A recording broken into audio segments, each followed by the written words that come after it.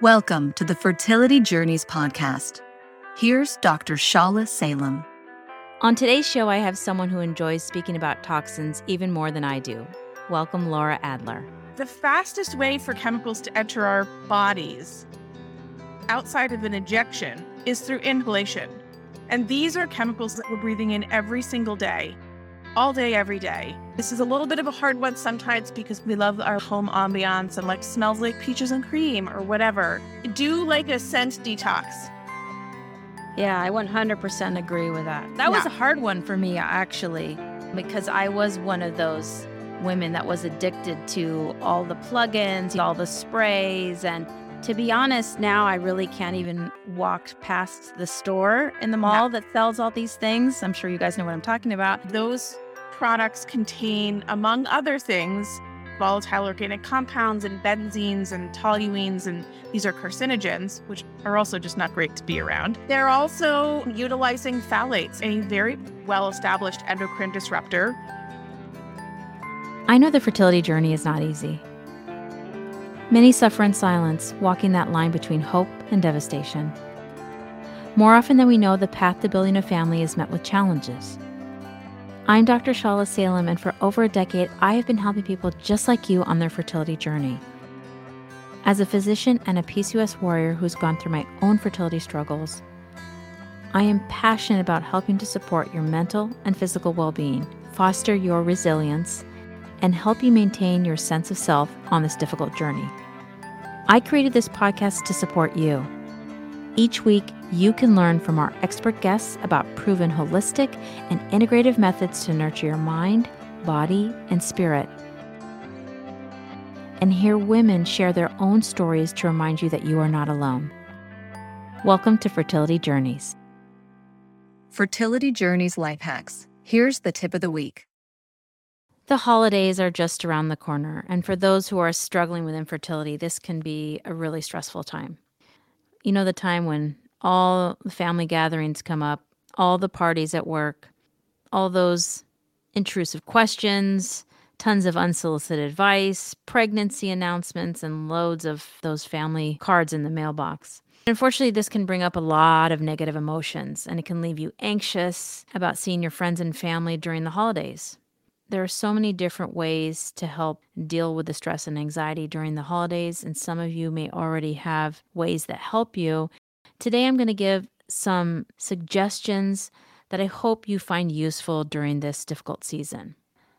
First off, I want to say it is okay to say no to going to holiday gatherings. Some holiday gatherings may make you more uncomfortable than others, so you know which ones those are. Be choosy with where you go. You do not have to say yes just because it's family. Go where you feel comfortable. Number 2, I think it's really important to communicate your feelings with your partner. Now, your partner might not fully understand the anxiety that it brings up to have over a sister who perhaps is someone who asks a lot of questions that are personal and can be very triggering. And I think it's good to be honest and let them know what happens when family comes over or this particular family member. And this would be a time for them to step in and speak with that family member and help them understand the boundaries that you have. And this is where we came to number 3, setting boundaries. So setting boundaries with friends or family members is really important. And know that it is okay for you to say no to answering any questions. You can always say, I'm sorry, that's personal. I'd rather not talk about it. That's off limits. Number 4, social media is another place that you can find very triggering, especially during the holidays. Give yourself permission to unfollow, mute any accounts that you find triggering during the holidays, or limit your social media use altogether. Number 5, focus on building holiday traditions with your partner. And I know often those who are dealing with infertility, we're waiting for our own families to start holiday traditions. And it can be a really tough time because you've been planning to start certain things when you get pregnant. And so I think it's really important to create traditions between you and your partner during this time and not be waiting to create those special moments. And number 6, the one that I think is the most important thing, is take time for self-care. The holidays is a time when we are constantly doing things for other people, buying gifts, wrapping gifts, shopping for other people, cooking for other people, hosting parties, going to parties, and it can be really exhausting. One of the most important things when you're on the fertility journey is not forgetting to take care of yourself. And the holidays is the time where most commonly people don't take care of themselves. So it's even more important that you do it now. Now, self-care can come in so many different forms, and you know the things that recharge your battery. That could be getting movement in during the day, exercise, yoga, spending time outdoors, doing certain sporting activities that you enjoy, meditating, journaling, arts and crafts, whatever your thing is, and you know what that is, the thing that you aren't doing these days because you have become so focused on fertility, right? So focused, so many doctor's appointments that you've kind of lost the things that you love. And so I think it's really important to do the things you love. And then this also takes me back to creating holiday traditions with your partner. It's really important to do things that you and your partner love to do together. Thank you for joining me today. Please practice self-compassion and patience with yourself this holiday season. I hope that you found some of these suggestions helpful.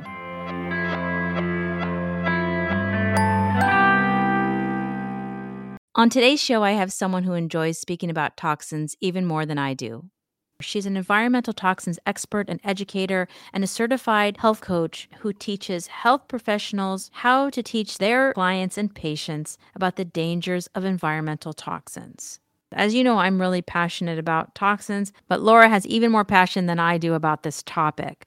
She has worked in this field for years, scouring the research, and she does a wonderful job of breaking things down on this episode. Welcome, Laura Adler. Thank you so much. You are 100% right. I actually don't know that many other people that like talking about this with a smile on their face, right? For Because sure. It's a downer topic, right? it is a downer topic, for sure. And yet somehow I am able to do it with a smile on my face. The topic is so heavy. How did you decide to get into this line of work? The short answer is I didn't see anybody else doing it at the time. The longer answer is I discovered this whole area of environmental health on accident. It wasn't intentional. I know a lot of people tend to move into the health space professionally because they've had their own health challenge that they've had to overcome, and then that inspires them to go out and help other people. And that wasn't at all my story. I was always interested in health and wellness and nutrition and food, and that I was like one of those foodie farmers market people and taking cooking classes at the local cooking schools and all that stuff, and had a whole other career in a whole other industry, and decided at a certain point to let me see if I can maybe flex this penchant that I have for like nutrition and health professionally. And so I sought out health coaching. I thought that might be a good sort of boots on the ground way to help people with really simple lifestyle things that can help with their health. And in doing that, I had clients that came to me mostly for weight loss. Most of the ones that came to me for that, they did all the things, they lost some weight, great. And then I had one or two clients that they did all the things and like their weight didn't budge. And I felt, well, I should probably figure this out. So I started figuring it out. And that is really what cracked the door open into this entire area of environmental health. I was reading and learning about chemicals and how they're able to interfere with metabolism in ways that can mess with our weight. And so outrage is really what spurred me into this space. And starting that many years ago, it really was kind of newish. I don't want to say new. Obviously, there's research that goes back further than that. But right now, we're starting to see it come into mainstream. So it wasn't really at all in the mainstream when you were starting. It wasn't. Definitely the research was out there, or some of the research was out there. The research in this field has absolutely exploded in the last decade. The dialogue has changed. It's become more visible. And I think that's wonderful. And we still have a lot of work to do. I agree. Why do you think it took so long for us to see that come out in the mainstream? Because there's just years of research there before we even brought it to mainstream.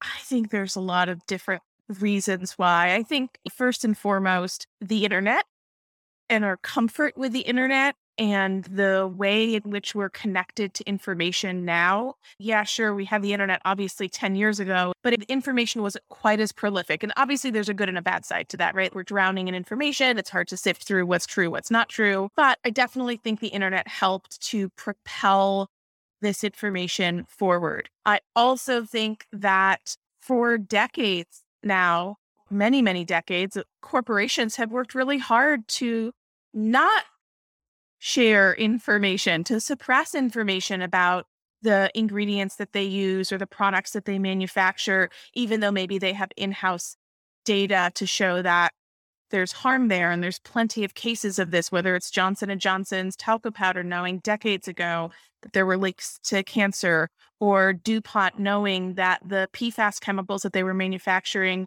in the 50s, 60s, they've had data on health effects. And so they suppressed that information. And in the age of not having internet, right, in the 50s, the 60s, the 70s, the 80s, even into the early 90s or mid 90s, I would say, it was a lot easier for companies to get away with being like, shh, it's fine, right? Like, how long did it take before we learned that the cigarette industry was suppressing information? It's the same playbook, right? So they knew that cigarettes caused cancer, but they were like, no, we're going to get doctors to endorse cigarette smoking as being good for you. And so this age of transparency, I think, is part of what's peeling back the curtain on the behavior of manufacturing.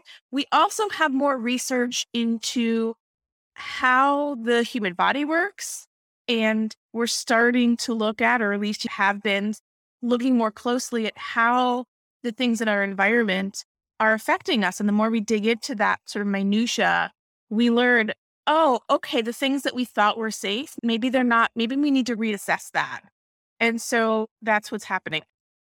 I think that was really hard for me when I first discovered the research in this topic, because this is not something that you're taught in medical school or in training in medicine. You know, we talk about maybe lead poisoning or something like that, but we're not talking about environmental chemicals. I can't just go into a store and assume everything was safe, because that's kind of what I thought. I thought, well, if we go to the store and we purchase this, it's got to be safe, right? Why would they have something on the shelves that's not safe? Can you talk a little bit about regulation or lack of regulation? I think that's one of the biggest misconceptions that people have, is that assumption that products are safe. You can go to the FDA's website and they'll read in black and white that they're like, we don't require you to test your products for safety. We don't have any regulation that requires that. In general, the regulations in the United States are incredibly weak when it comes to protecting the population from harmful levels of exposure to environmental chemicals. And part of that is because the chemical industry is one of the largest lobby groups in the world. And so they spend a lot of money to pay and pressure politicians to vote for laws that limit regulation, because they're like, we're going to self-regulate, we're going to do it, it's okay. But historically, they have a terrible track record of self-regulating. As I even mentioned, Johnson & Johnson, DuPont, right? All these companies have histories of malfeasance and suppression of information. The same organizational bodies are working to pass laws that are in their industry's favor.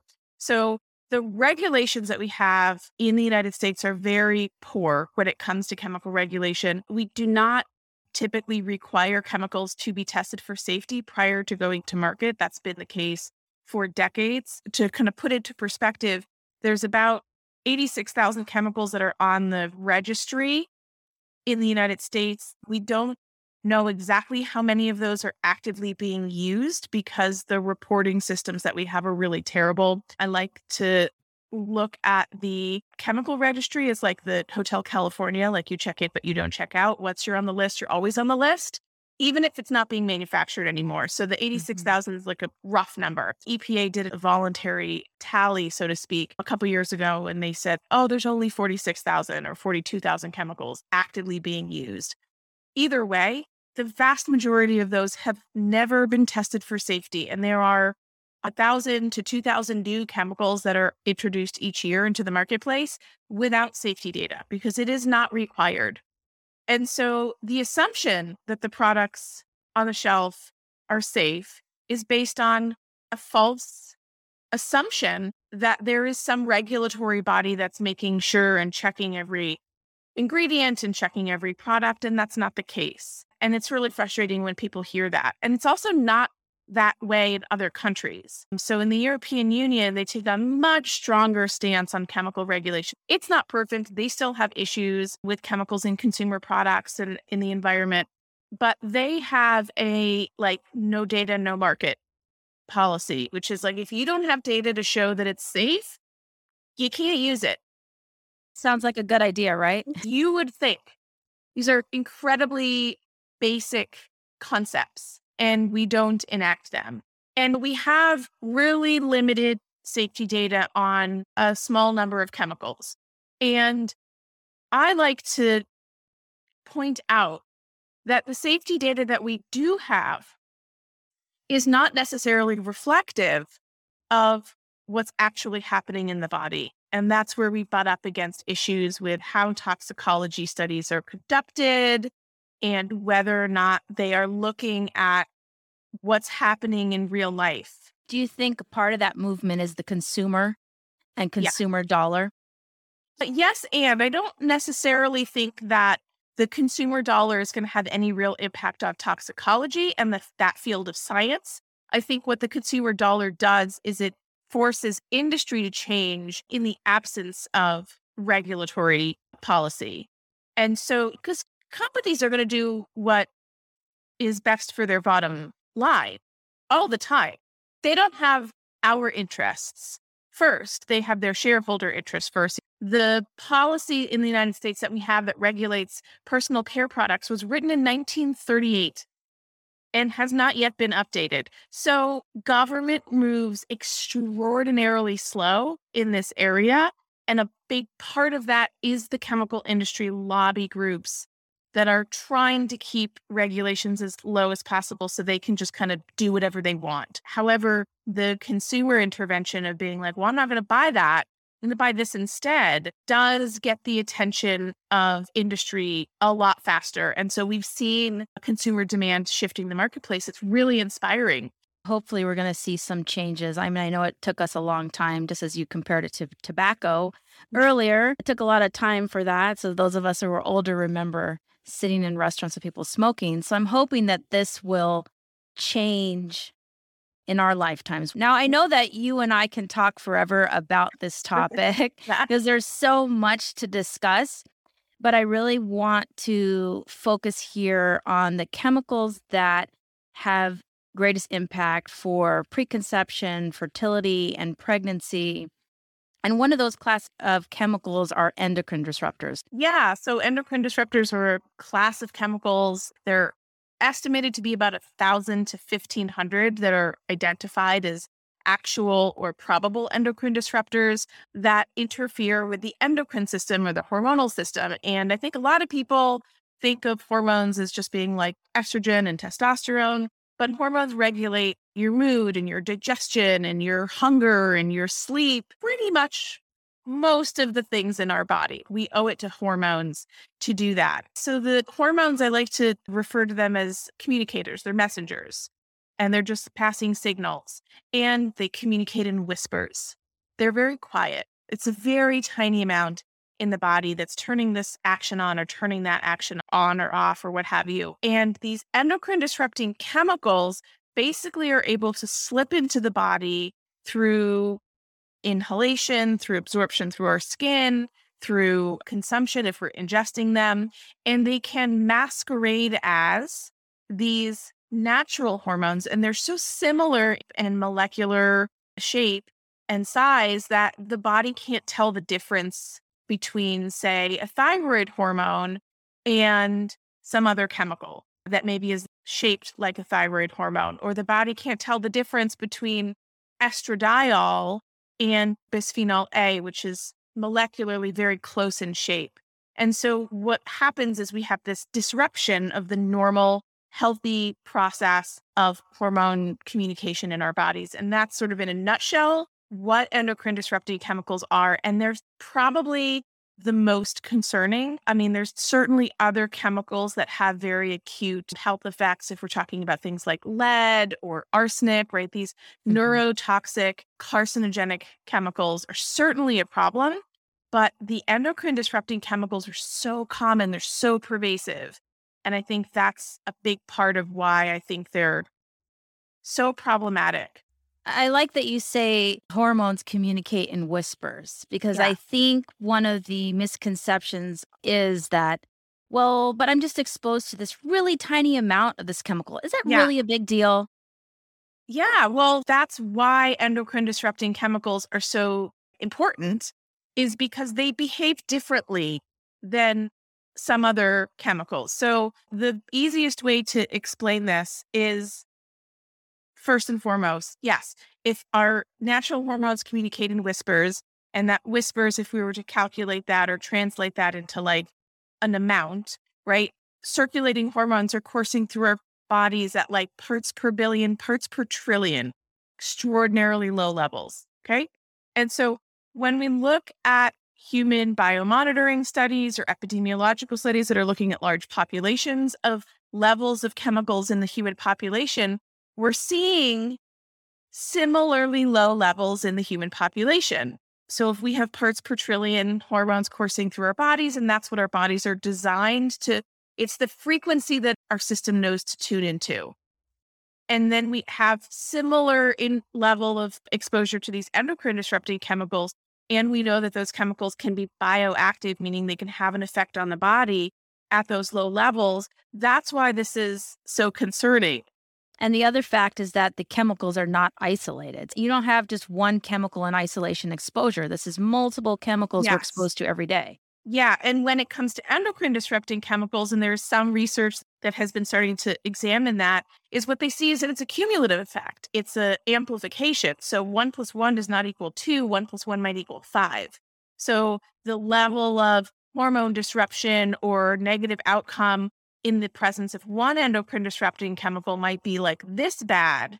And then a second one in, and the results are actually way, way higher than anticipated. And so that's referred to as the cocktail effect. We don't know that. That's not being measured within the field of toxicology. And so it's not reflective of our real life exposure and sort of the way it is. We're getting exposed to lots of different things chronically, not just once, every day, day in, day out, for years, for decades, for our entire lives. And that's where we see most of the concern when it comes to endocrine disruption, because endocrine disruption really flies in the face of this whole approach to traditional toxicology. So I mentioned earlier, do we need to reassess how we've determined the safety of the chemicals that we have tested? This is what I'm talking about, because we haven't looked at that low level exposure to see what are the health effects. And so going back to the term adverse effect, which is what toxicology is looking for, they're looking for like acute issues. They're looking for changes in organ weight. They're looking for tumors, gross histological changes. They're looking for death, right? Cancers. That's what they're looking for. What they're not looking for are slight subclinical alterations in thyroid hormone that might lead to fertility problems or birth defect problems or Generational effects, or right? generational effects. They don't look at those because those are not the endpoints that toxicologists consider. Those are the endpoints that like an endocrinologist would consider, though. And then if you Right. go even further down that line and you get into like functional and integrative endocrinology, they're looking at that subclinical range where they're like, yeah, your labs are normal, but I know Right. there's something going on. And so there's all of that. And you talk to the millions of people that are dealing with thyroid disease or autoimmune disease or fertility issues or digestive issues, and I'm pretty sure that those would be considered adverse within the context of their lives. For someone who's really trying to focus on fertility and chemicals to avoid, where do we start? It's a good question and it's a hard question because the answer is it depends. So I like to first and foremost consider what's somebody's priority. And if fertility is the priority, then absolutely we want to look at endocrine disrupting chemicals. So if fertility is the lens that we're looking through, first and foremost, it's going to be the big things. No smoking, no drug use, be generally healthy, right? Aim for that. Beyond that, it's looking at those endocrine disrupting chemicals, right? Because those have such a direct relationship to not only being able to get pregnant, but being able to sustain a pregnancy, being able to have a healthy fetal development. All of those things are really essential. And so looking through the lens of endocrine disrupting chemicals, like I said, there's like 1,000 chemicals. So it doesn't make sense then to say like, oh, well, I'm going to start with this chemical and then I'm going to move on to that chemical because that's not practical. Right. And so when your category is so broad, I try to look at it instead through how are we interacting? What can we do in our lifestyles? From there, filter that down another layer and say, let's just start with the things that are free and that are easy. Because a lot of people, one of their primary objections is like, oh, it's so expensive. I'm going to buy all this stuff. And if I want to help eliminate the barriers to adopting different buying habits, we look first through the lens of like the things that are free and easy. The number one thing that I think everybody should do is just stop buying the scented candles, the Febreze, the air fresheners, all of those home fragranced products. Those products contain, among other things, volatile organic compounds and benzenes and toluenes, and these are carcinogens, which are also just not great to be around. They're also utilizing phthalates, a very well-established endocrine disruptor. It's one of the most researched. It's a class of chemicals. There's many of them, and they're found in fragranced products because they're used within the context of fragrances. They're used as an emulsifier or fixative. They're what allows your laundry detergent and your dryer sheet scent to linger on your clothes for like weeks, right? The more it lingers, the more phthalates that are there. This practice of just don't buy these saves you money, right? Throw out the ones that you have and just don't have them in your home. The fastest way for chemicals to enter our bodies outside of an injection is through inhalation. And these are chemicals that we're breathing in every single day. All day, every day. I know that and this is a little bit of a hard one sometimes because we love our home ambiance and like smells like peaches and cream or whatever. Do like a scent detox.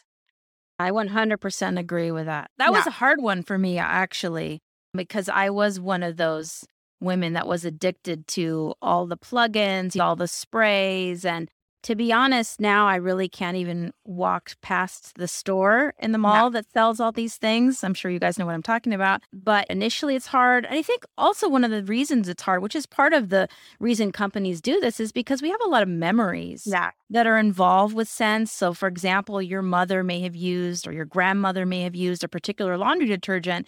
And so now when your laundry doesn't have that smell, you're like, I'm used to my laundry having that summer breeze smell. Yeah. And that's part of their plan.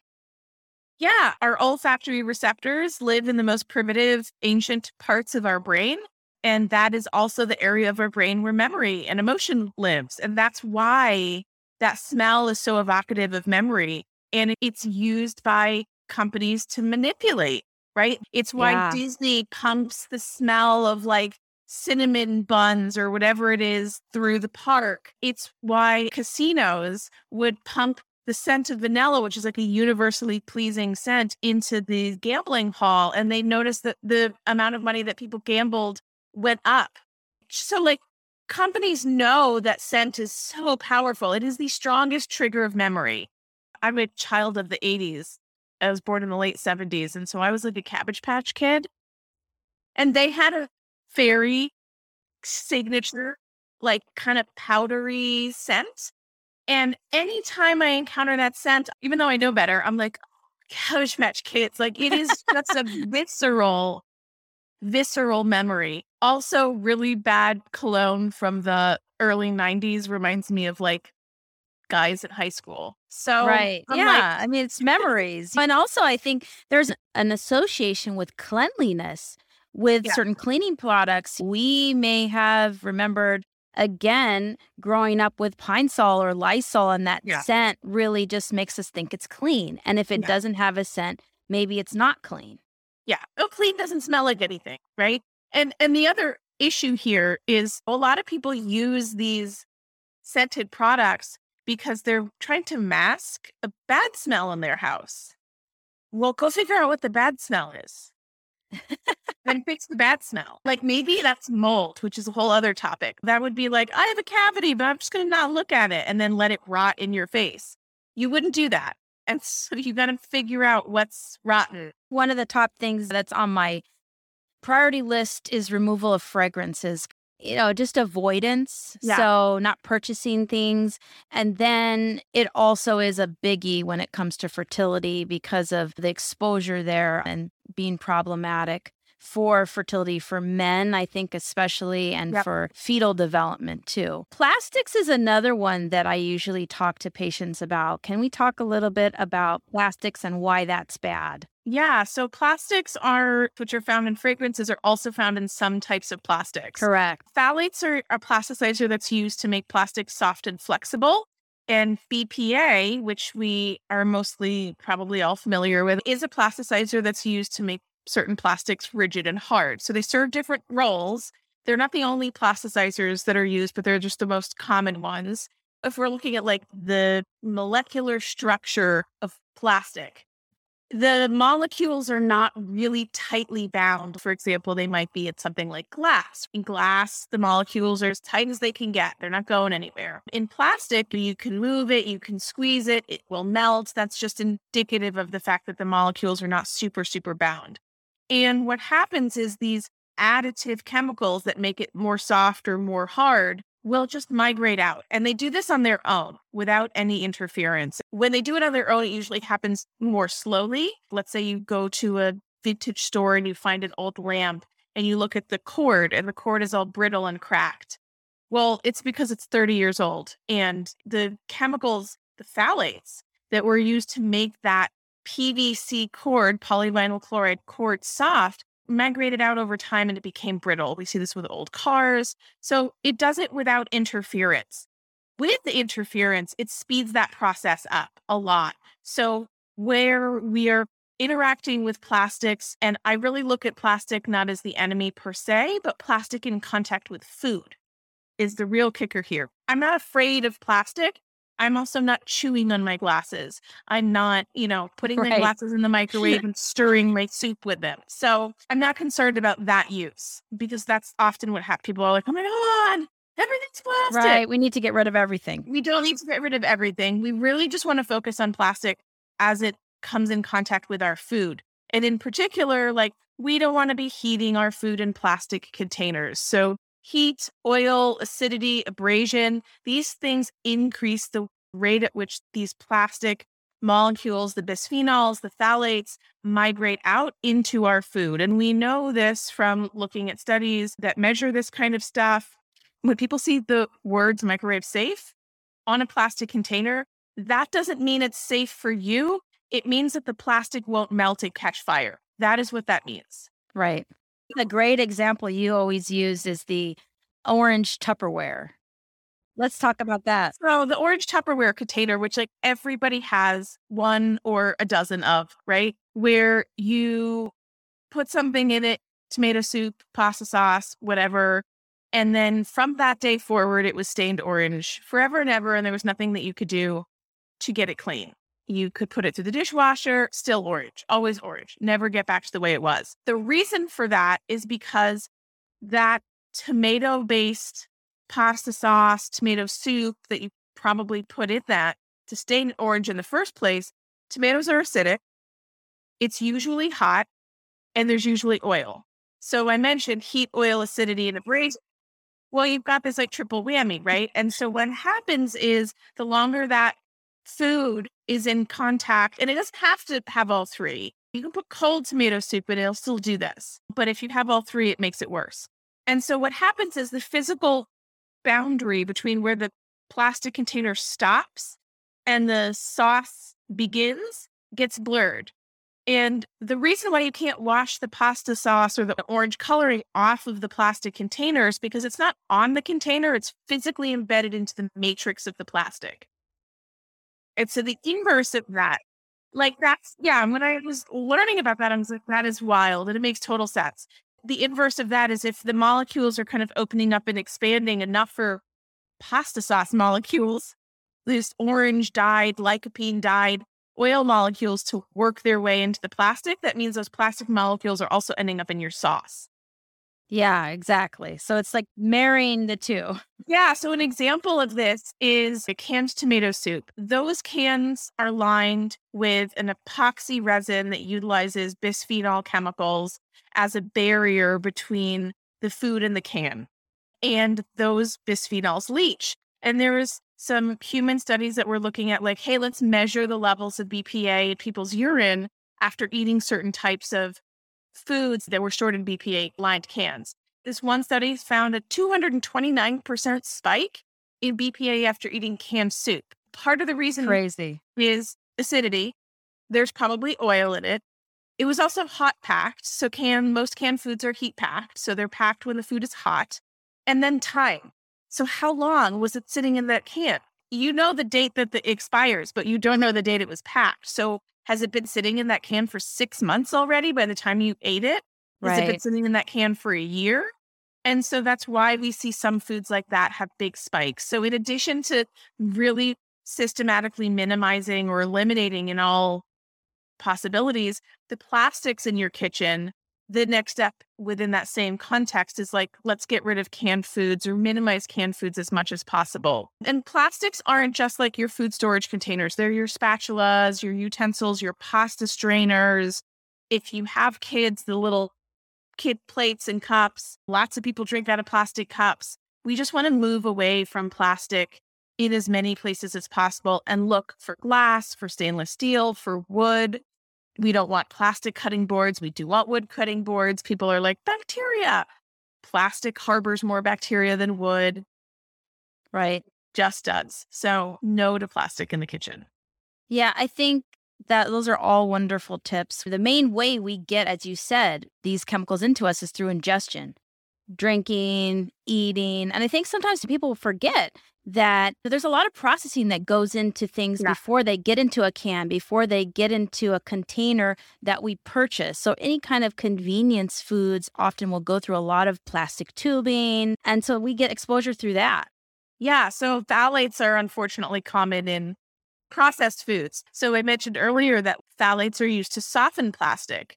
And we think of like a PVC pipe as being like lots of rigid plastic, but your shower curtain is also made of PVC. And the difference between that rigid pipe and the shower curtain are phthalates.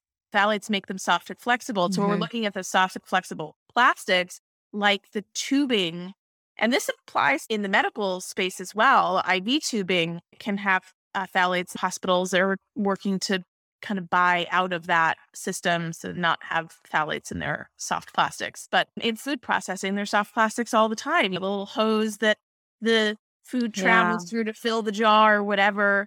Not everything in there is stainless steel. Even if you look in food service in the restaurant industry, all the big plastic bins that they store the food in, there are these polycarbonate plastic. That's BPA. So I'm not saying this so that people are like, oh my God, I can't ever eat anything that was processed or I can't ever eat out at a restaurant. We just want to be aware of where are these exposures happening. And we kind of flex our control muscles where we can, and we learn to let go of everything else. The goal is not to get to toxins level 0. That's not realistic or possible, but we do want to minimize our exposures. A fertility example, there's a number of studies that look at the metabolites of BPA or phthalates in the urine of couples that are undergoing fertility treatments or IVF treatments. And they find that the ones that have the highest levels have greater issues. They have a longer time to conception. They have more pregnancy loss. And the people that are on the lower end don't have those issues or don't have as many of those issues. The people on the low end don't have nothing. Correct. They just have less.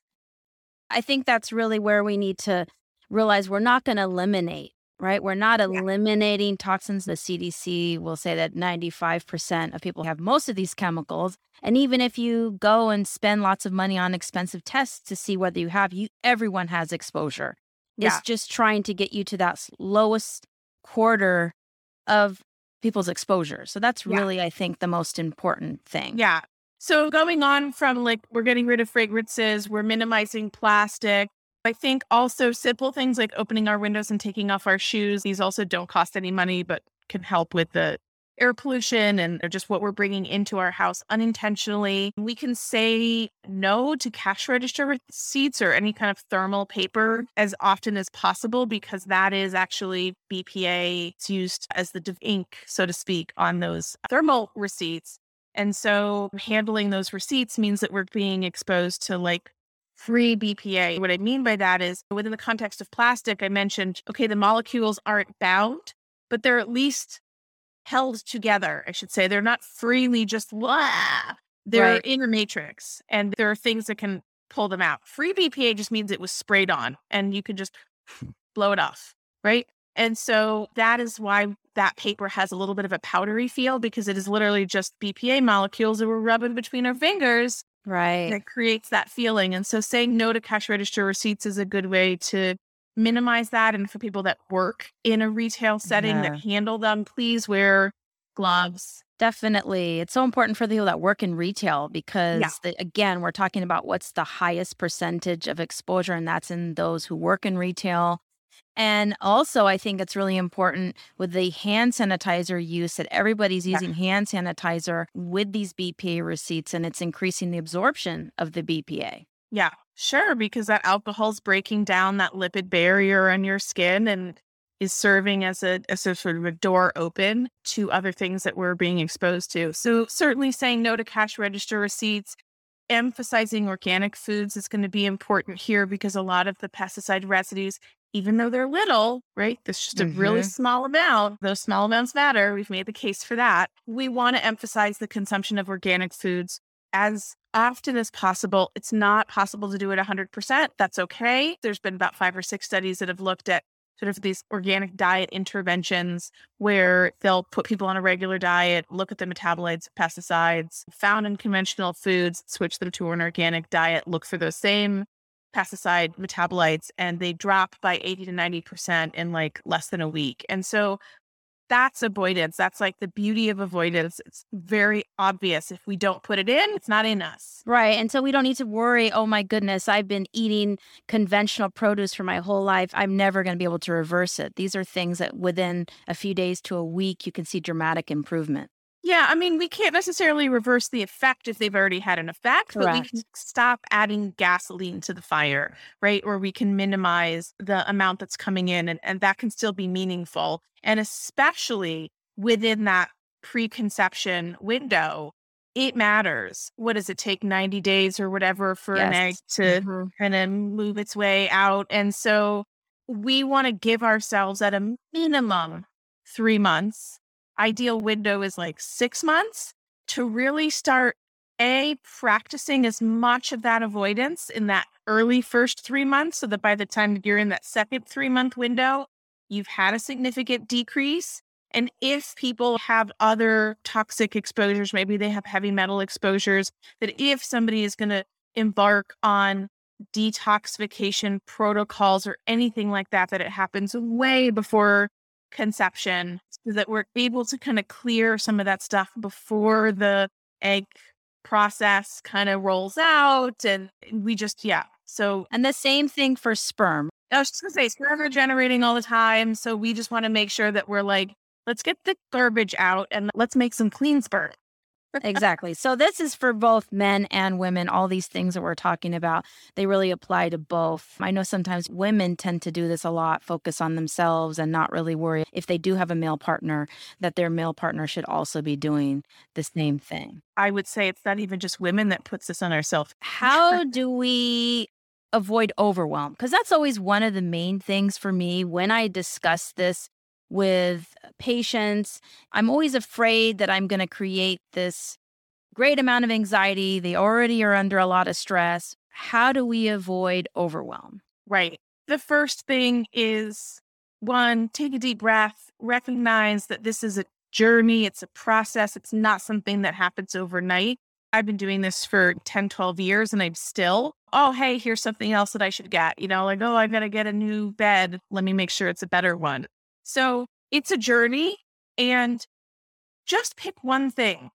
And maybe that one thing this month is I'm going to get rid of all the scented products. And then when I run out of my laundry detergent, I'm going to buy one that's better, right? So we don't have to throw out the things that we have now. It's not what we do on a single day that matters. It's what we do over time that matters the most. And I understand that when people are on a fertility journey, maybe they're feeling more motivated to speed that process up. Great if you're feeling eager to be like, oh, I'm going to get all this crap out so that I can not have to wait much longer or whatever. Then yeah, go ahead and do as much as you feel comfortable doing, but recognize that it's okay if it takes longer, and it's not perfection that we're aiming for. And as I like to say, we change the things that we can control, so we worry less about the ones that we can't. There's all kinds of stuff out there that we're exposed to that we can't really do that much about. And rather than become stressed out about that, which is also toxic to the system and certainly a hindrance when it comes to fertility, is we just want to say, okay, I'm going to do the things that I can do, and I'm not going to sweat what I can't do right now. Just doing something helps to shift us out of that space of overwhelm, because overwhelm comes from not taking action. So if we can take small actions like, hey, this week I'm going to go into my kitchen and open the cupboards and I'm going to say, where's all the plastic? Let me start with getting rid of those plastic Tupperware containers. Maybe I'll move them to the garage and sort the nuts and bolts in them, whatever. You can use them for other things. And I'm going to go get some glass containers, or I'm going to go buy a box of mason jars, and those are inexpensive, or whatever. So we just want to systematize and then just start. Starting the process is the battle, right? It's half the battle. And I'm going to go back to what you had said a couple minutes ago about the fragranced items and how like you can't even be around them anymore. What I find to be fascinating is that in the same way that our food, our tongue palate changes after we get out of eating Fritos and Doritos and Big Macs and Diet Coke and all that garbage food, people who are on those diets, they don't think fruits and vegetables taste good because all of that food is hyper fat, sugar, salt. That's lighting up our brain, right? Excitotoxins that are like lighting our brains out like, it's delicious. And then we eat like a carrot and you're like, this doesn't taste like anything. And so I get that transition is challenging, but once you're over the hump and you start to taste the subtlety and the nuance of fruits and vegetables and you can appreciate that, you try going back to those Fritos and you're like, how did I ever eat this? This is just so salty. The same thing happens with our sense of smell, with the products that we use on our skin and wash our hair with. That once we transition to these naturally scented products or unscented products, we start to appreciate the subtleties of other smells better. And we're like shocked when we go back. I thought I was going to go back. In all honesty, I can say now that I thought, well, I'm just going to do this right now while I'm on my fertility journey, and maybe I'll go back. Because at the time when I started 8+ years ago, there wasn't as many good options, especially in the beauty world. And I thought, well, I'm just going to go back. But honestly, there's so many good options now. There's really no reason to be using products that are toxic. Yeah. So, yeah. In wrapping up, I usually like to focus on finding joy in our day-to-day. What's something that brings you joy? Oh, geez. First and foremost, my cat, because she's adorable and I love her very much. And all animals bring me joy. That's always going to be my answer because she's my baby. I have a fur baby. My fur baby is my number one. And what joy do I extract from this heavy negative topic? It's that people are so much more receptive now than they have been. And it makes my job easier. There's so many more people that are leaning in to listen. And while the ship is slow to turn around, I'm thrilled and filled with joy to see more people opening up and having this dialogue with the clients or patients that they serve or with their families or with themselves. And I think that we need that. We need that really badly. So I get really, really excited. And it's why I'm able to have this conversation, which is dark and heavy, with a smile on my face, because that I'm able to have this conversation, that people will listen, brings me joy. Yeah, I think we're seeing the tides are turning. I hope we're going to see change. As you said, people are definitely more receptive. And so it is exciting to see that we're seeing some changes. Yeah, I think it'll take a while, but it will happen. thank you so much for being here and giving us all this wonderful information. Where can people connect with you to learn more about your work? They can go to my website, which is just my name, which is lauraadler.com, or you can follow me on Instagram at Environmental Toxins Nerd. Thank you so much again, Laura. Please follow Laura if you're not following her already on Instagram. She has so much great content. I've learned so much from her over the last few years, so I really encourage you to do that. So thank you again, Laura. Thank you. The Fertility Journeys podcast. Thank you for listening today. Episodes of Fertility Journeys drop every week. Follow wherever you listen to podcasts. Learn more at fertilityjourneys.org. Next time on the Fertility Journeys podcast. Welcome, Josephine. You are a mindfulness and meditation coach, something that happens often on the fertility journey. Once we think maybe this happens, I'll be happy, and then this happens, I'll be happy. Mindfulness is awareness. It's an awareness of yourself, your environment, everything. If you have mindfulness, awareness as the foundation for everything in your life, then it touches upon all of those things. If you're aware of how you're feeling, you're going through IVF, let's say, you wake up and you're asking yourself these mindful questions like, okay, how am I feeling today? Maybe I wake up and I feel really sad. I'm about to go in for some blood work and I don't feel good about it. Being aware of that, you can now at least know, maybe you can tell your partner, your counselor, your coach. You can also pull out your toolkit, whether it's a physical or a mental one. What can I do to boost myself up in this moment? Or maybe giving myself a timeout, a pause, so that I can just experience this and then shift to something else. This podcast is for informational and educational purposes only. Please consult with your own physician, as information shared on this podcast is not a substitute for medical advice.